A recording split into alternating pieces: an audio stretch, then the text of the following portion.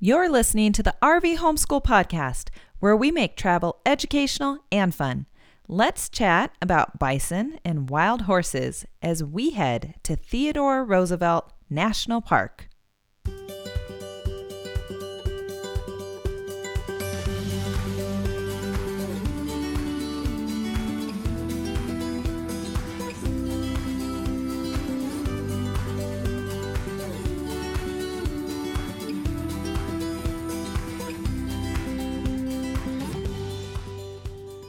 Thank you for listening to the RV Homeschool Podcast. I'm your host, Amber Steuven. We are a family of four who travels with our Jayco Seneca, and we tow a Jeep.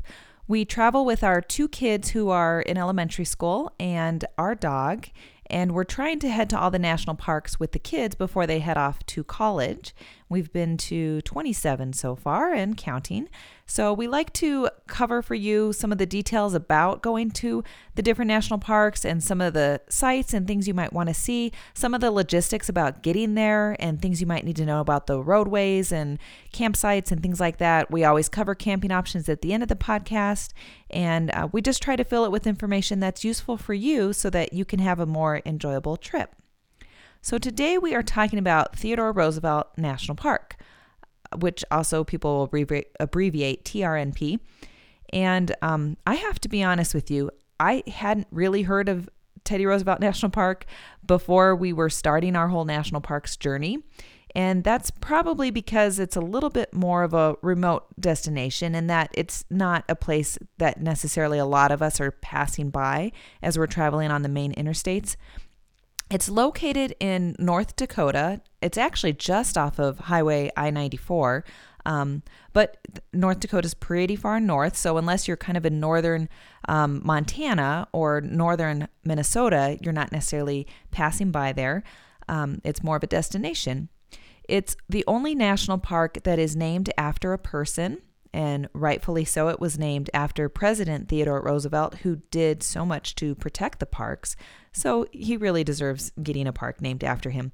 And it's also a location that was actually important to him as well. He spent a significant amount of time here, and a cabin that he lived at while he lived in while he was here is still actually here at the park, and you can tour it.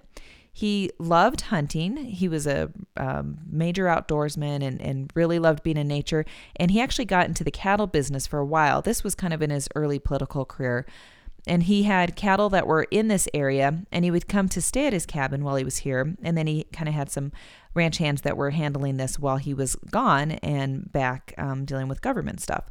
So at the point, though, when his wife and his mother died, which actually happened on the same day when he was in his 20s, he kind of came out to the cabin and used it as a bit of a retreat to heal and kind of get through that process.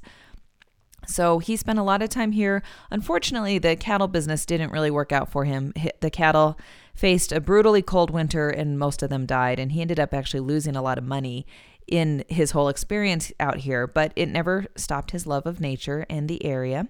And there's actually a really good biography. We actually picked it up on disc while we were at the Visitor Center at Teddy Roosevelt National Park, and it's called The Rise of Theodore Roosevelt. It's also in book form and stuff. But if you like listening to books on tape while you're driving, this one would get you in the mood for being there at the park. It covers his life really from the point that he's born up to his presidency. So you hear about this time in his life when he's spending a lot of time here in Medora. So that's a little bit of the background. In terms of the things that you can see while you're here at Teddy Roosevelt National Park, there's really two units. Well, there's actually kind of three parts to the park, but two main units, the South Unit and the North Unit. And in the South Unit, there's a beautiful painted landscape that gives you these amazing views. You can see wild horses running through the park, and you can't see that every day. And the town of Medora, which is just outside the park, is a really great touristy town that has a lot of fun activities that your kids would love. So that's a bunch of stuff to see on the south side. In the North Unit, you would expect to see bison like you have never seen before. Of all the parks we've been to, this has been our favorite in terms of trying to see bison and really being so close to seeing them. They were everywhere and they were close, sometimes actually too close. And I'll tell you a story of something that happened to us. But you would be able to get the best bison photography at this park if that's something that matters to you. Also, there's the Cannonball concretions, and those look like something out of another planet, as do the Badlands. Those also have that feel as well. And there's an amazing canyon that's carved out by the Little Missouri River that is just stunningly beautiful. So that's some of the stuff to see at Teddy Roosevelt National Park. Let's talk about the logistics of getting here. So like I mentioned, it's a little bit off the beaten path. It's off of Interstate 94 in North Dakota. You could potentially tie it into a trip if you're heading out to go west to go to Yellowstone, or if you're heading out to Glacier. And we actually did spend our time here at Teddy Roosevelt National Park after we had been at Glacier National Park. So it's really just a straight shot east in Montana on Highway 2 to get to the north unit of Teddy Roosevelt National Park. Now, we're going to talk about both units in this podcast, but I will tell you, spoiler alert, that the north unit shouldn't be missed.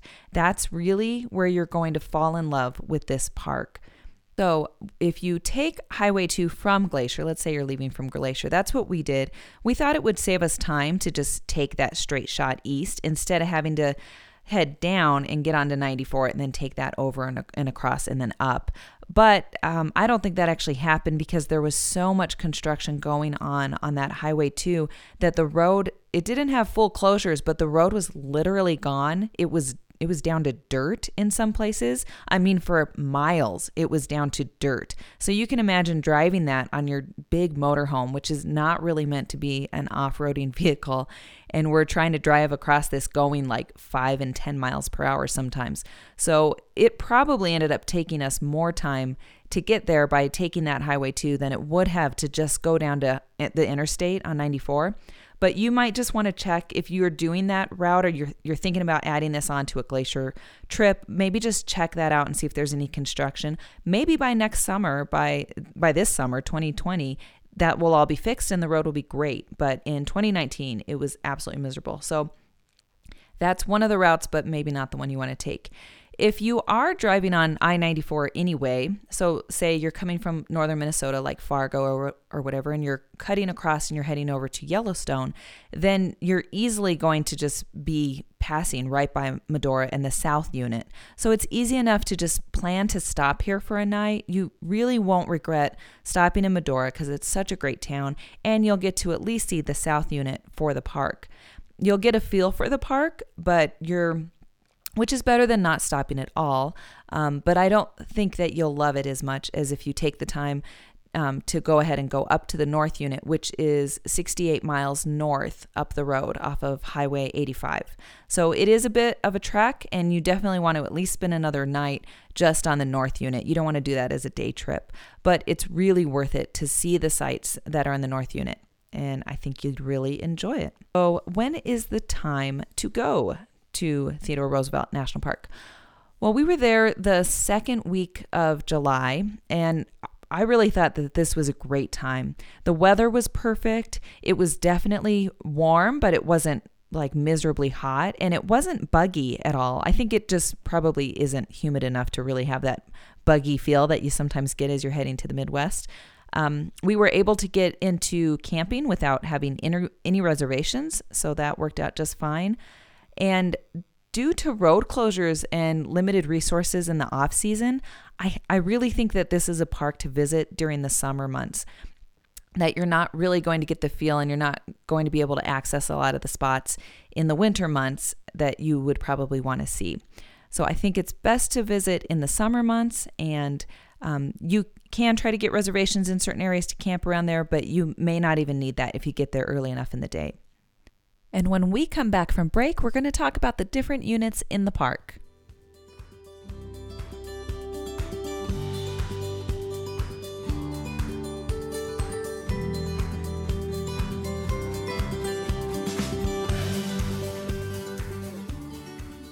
So the south unit of the park is bordered by I-94 along the southern entrance of that south unit for a pretty long stretch. There's actually an exit called Painted Canyon, which is exit 32 off of Highway 94, where you can actually pull off. You don't even have to pay to go into the park. You can just park your RV there or your car, and you can see the Painted Canyon landscape, which is really beautiful. There's a visitor center that's here, so you can get some information, pick up your ranger packets for the junior ranger program and stuff. When we stopped, there was actually a park ranger giving a talk about the different rock formations and talking about kind of the clay and how those different things were formed, because a lot of that's really unique to the park here. As you head further west on I-94, you get to the exit for Medora, which is the town that's here. There's a bypass road that you actually take, and that's on exit 27. Well, at least if you're heading west, it's on exit 27. The town in Medora has street parking and even can accommodate an RV, towing a car type street parking. So big, long stretches where there's street parking just outside of the park. And there's even some RV parks that are in town. There's lots of shopping in different stores and like dinner playhouse type places and fun family activities. There's even an outdoor nightly stage that they set up, a night show that they do that's kind of like a Western show. Now, I think that's only happening in the summer, so another reason to visit during the summer. But it's really a cool town. It has a lot of charm. People were really nice here, and this would be a great base to stay at when you're in the South Unit. You can, of course, stay within the park, but if you're in the town of Medora, you have access to all that fun stuff, and you'd have hookups and everything, which you're not going to have within the park. The South Unit for the park is also here in Medora, and once you enter into the park, one of the first things that you can see is the visitor center, and then there's the Maltese Cross Cabin, where Roosevelt actually lived for a while he was traveling here, and they've set it up. They have it really kind of decorated to the period, and some of his things are even in there, so you can walk around and tour it a little bit and see these different things, which is really cool to see. The actual cabin used to be located at another spot that was probably like 6 miles away or something, but they moved it over here, so it's right by the visitor center and it's easy to tour. He later went on to build the Elkhorn Ranch, which is kind of like 35 miles north of the South Unit, but it's not really on your way to the North Unit. It's its own destination. So if you want to see the Elkhorn Ranch, you're going to have to do some additional planning, and we'll talk about that when we talk about the ranch. For the South Unit, there's also a scenic drive that is a 36-mile loop that goes through the South Unit of the park. Now, when we were there last summer in 2019, this was actually closed. So they were doing different restoration on the roads and stuff, and so we were not able to go all that far on this loop. We were still able to see some of the prairie dog fields. So they have these big areas where there's just tons of prairie dogs, and you can hear them talking to each other. And we don't have prairie dogs at our house in the Rocky Mountains, so my kids actually were fascinated by the prairie dogs. You can also see some of the Badlands, so not as much as you would see at, say, Badlands National Park, but they do have their own Badlands, and it's very similar in the way that it's shaped and stuff. So if you haven't seen that type of thing, it's really cool to see it here. And we did see the feral horses. So they have wild horses that are just running around, and it's pretty cool to see that. You can also see kind of the cutouts and the little bit of the kind of canyon space. Not as impressive as the North Unit, but the Little Missouri River is coming through here, so you get some really pretty views of that. And there is also a petrified forest. So if you're willing to hike out to that, there's no car access out to the petrified forest, but you can do a day hike that will get you out there, and you can check out the petrified forest. As for bison in the South Unit, we actually didn't see a single bison in the South Unit. And from what I hear from other people who have been there, that's pretty typical to not see the bison in the South Unit. So just so you know, if you want to see the bison, you're also going to have to plan to go up to the North Unit. The next section to talk about is Elkhorn Ranch. So this is the ranch that Theodore Roosevelt built when he was, after he had his initial cabin and he was going to be spending more time there. It's about 35 miles north of the South Unit, but your access to it is actually off of Highway Interstate 94. So you're going to I-94, and then you take this other road to get up there. It's not a super cleared road. I mean, It's not really smooth. They recommend that vehicles have high clearance in order to get out here. So it's not the kind of thing that you're taking your RV out to see. And it's not between the south unit and the north unit. So it's not like a stop that you can do on your way between the two units. You'd really need to be staying in the south unit and then decide with your towed vehicle or your primary vehicle, if you pull a trailer, that you're going to take that vehicle and head out to the ranch, because you're not going to be able to do that with your RV. So that is Elkhorn Ranch. We actually didn't take the time to go see Elkhorn Ranch, so I can't give you any more details about it and if it's worth the effort. But if you care about the history with Theodore Roosevelt, then it might be worth the time. Now, the north unit is really the highlight of the park, and I would say to try to spend at least one night up here in the north unit so you can really experience the park and everything that makes Theodore Roosevelt such a great park. So when you come into the north unit, you have a 14-mile scenic drive that takes you to the end of that drive, assuming it's summer. It's not open all the way through during the winter, but you go 14 miles out, and then of course you have to come back those 14 miles to exit the park. If you're staying within the park at the Juniper Campground, then you just go in and you can camp there for the night. And that's what we did, and we'll talk about that a little bit more. If you're not going to stay in the park, you have to go actually quite a ways out of town in order to get to the next RV options. But as you're coming in, apparently a lot of times you can see some longhorn cattle as soon as you're coming in those first couple of miles on this stretch. We didn't actually see any this time of year, but it could be because there were so many bison all over the place that the cattle are kind of heading away. So there were bison all over. I mean, dozens of bison. So they were running around with their babies. They were crossing the road, so we'd have to stop sometimes and let them cross the road. They were snacking on grass on the side of the road. It was just really cool to kind of see them and be able to drive by and capture some pictures and then keep driving on. The next place that you get to where there's a pool out is the Cannonball Concretions, and these are really cool. These are these large boulders that look like they could be a marble set for a giant. They're just these big boulder rock balls, and they were created apparently when sand grains from an ancient river deposit were cemented together with minerals that were dissolved in the groundwater. So the water kind of like pulls together and builds upon these sand grains. And in some of them, you can kind of see the layering of that as they've broken apart. But it's really cool to see. You can kind of hike around and see some of those. This is also where this pullout is also where the entrance is at to go to the Juniper Campground. If you continue on the main scenic road, then you get to the Riverbend overlook, and this will give you the most fantastic view of the canyon. It's absolutely spectacular. You see this huge canyon going through there with the Little Missouri River flowing through, and it really is just beautiful. There's a really cool stone structure that's built right here from the Civilian Conservation Corps that they did back in the 30s. And it's still standing, and it's beautiful, and you can walk in it and then look out at the overlook. So really a beautiful spot to stop. And then as you keep going on the route on the road, the scenic road, the last place you get to is the Oxbow Overlook. And this is another pretty overlook. There's actually a pathway trail, Achenbach Trail, that goes to the north, and you can take that to get back to the other Riverbend Overlook. But there were a lot of bison kind of in the way and hanging out on that trail, so we couldn't go that route. So we asked one of the rangers which way we should go, and he said to just take the trail south and go to Sparati Point. And I highly recommend that little hike. It's probably only about a mile, maybe a little more than a mile, to just hike to the point of Sparati Point, and then you get a really nice view of the canyon as well. We had a bit of an adventure as we were hiking back on that.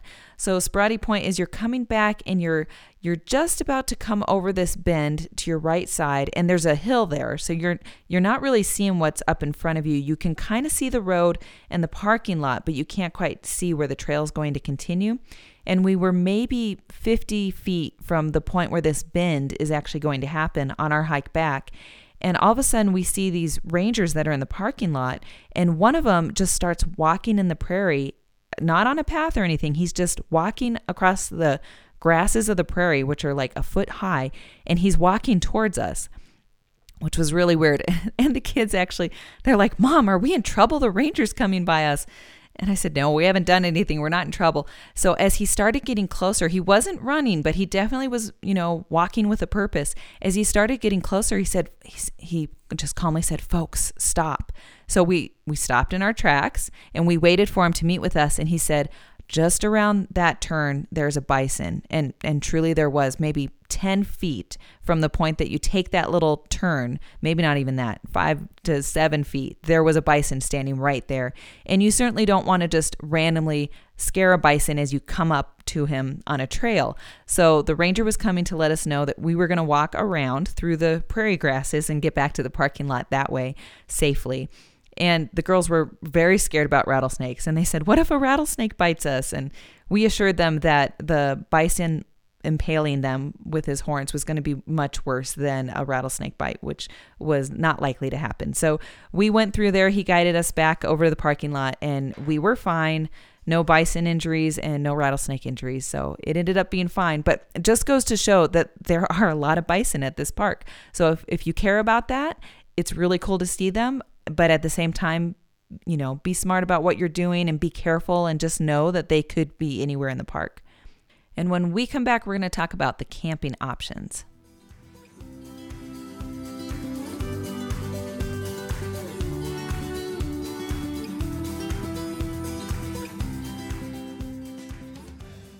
By far, the best campground option I can tell you is the Juniper Campground, which is up in the North Unit. It's the NPS campground that you have there for the park. They have these nice wide spaces. There's no hookup, so you have to deal with that. But it's also not terribly hot, even though it was summer. So we didn't have to worry about running AC. And we were able to run the generator to cook our dinner and everything. And then you just have to turn it off at night.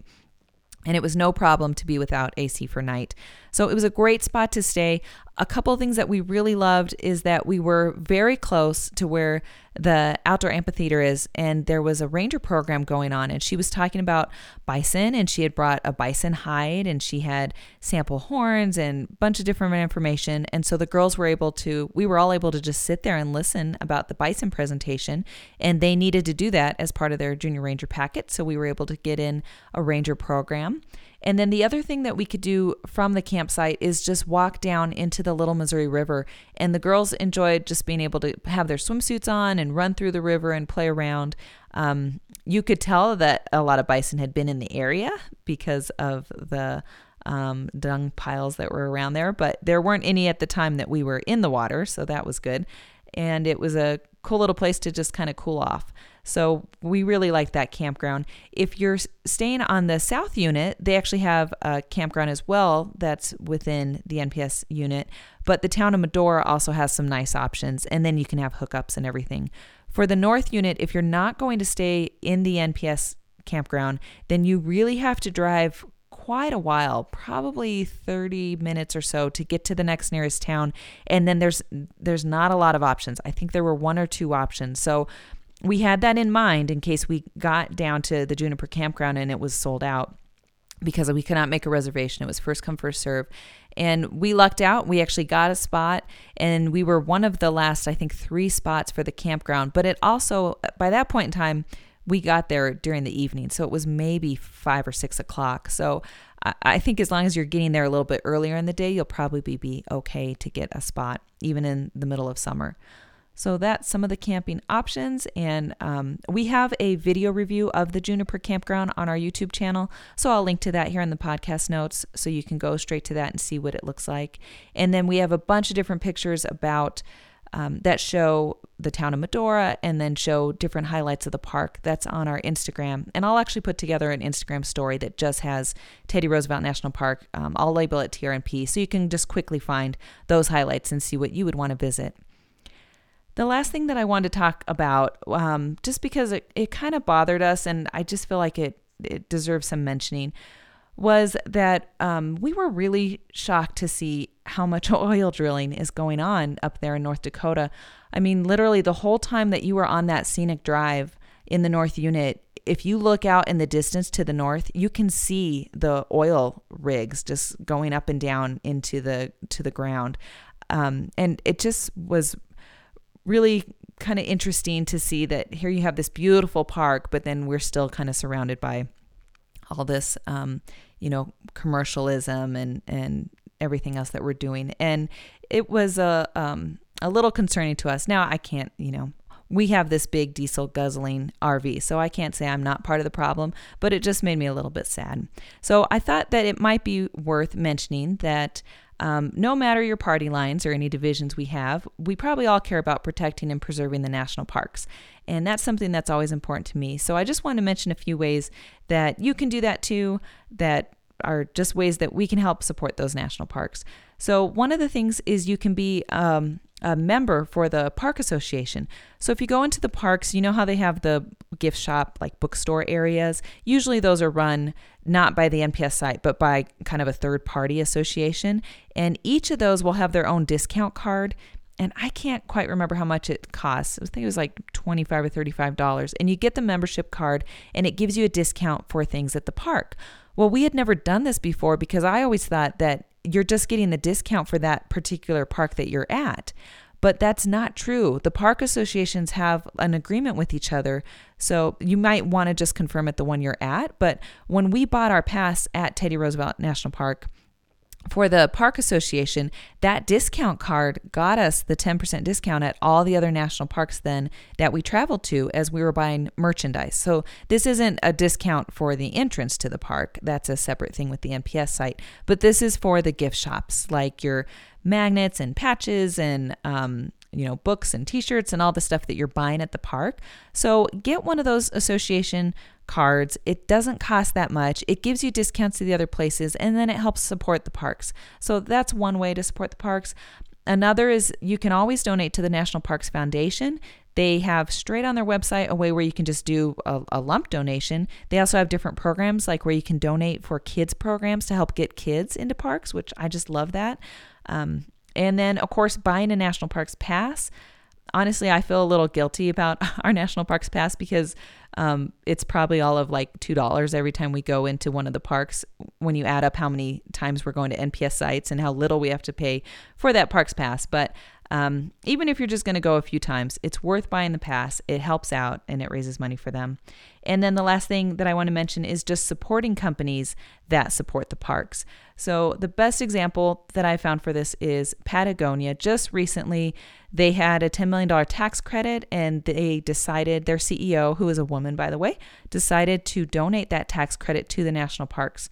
So this really is a company that cares about national parks. We actually just outfitted our whole family with coats, those puffy coats from Patagonia, and they're made from recycled plastics, and they're soft and they're warm and they're really packable. So that's been a great purchase, and you know that it's supporting a good company. I also really love their knit sweaters. I'm actually wearing mine right now. And virtually, and every time you see me with a fleece on and in the pictures of me at the parks, I'm wearing my Patagonia knit sweater because these are the best as well. So there you go. Support companies that support the parks. And that's another great way to support them.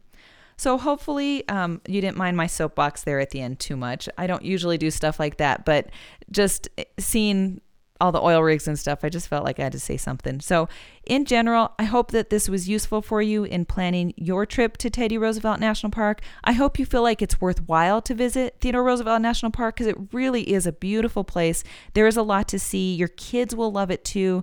I know it's a little bit off the beaten path for a lot of us, but I will tell you that it's definitely worth it. And even if you can just do a night on the North Unit and a night in Medora, you'll really enjoy the experience, and I think you'll really enjoy it. So thank you so much for listening.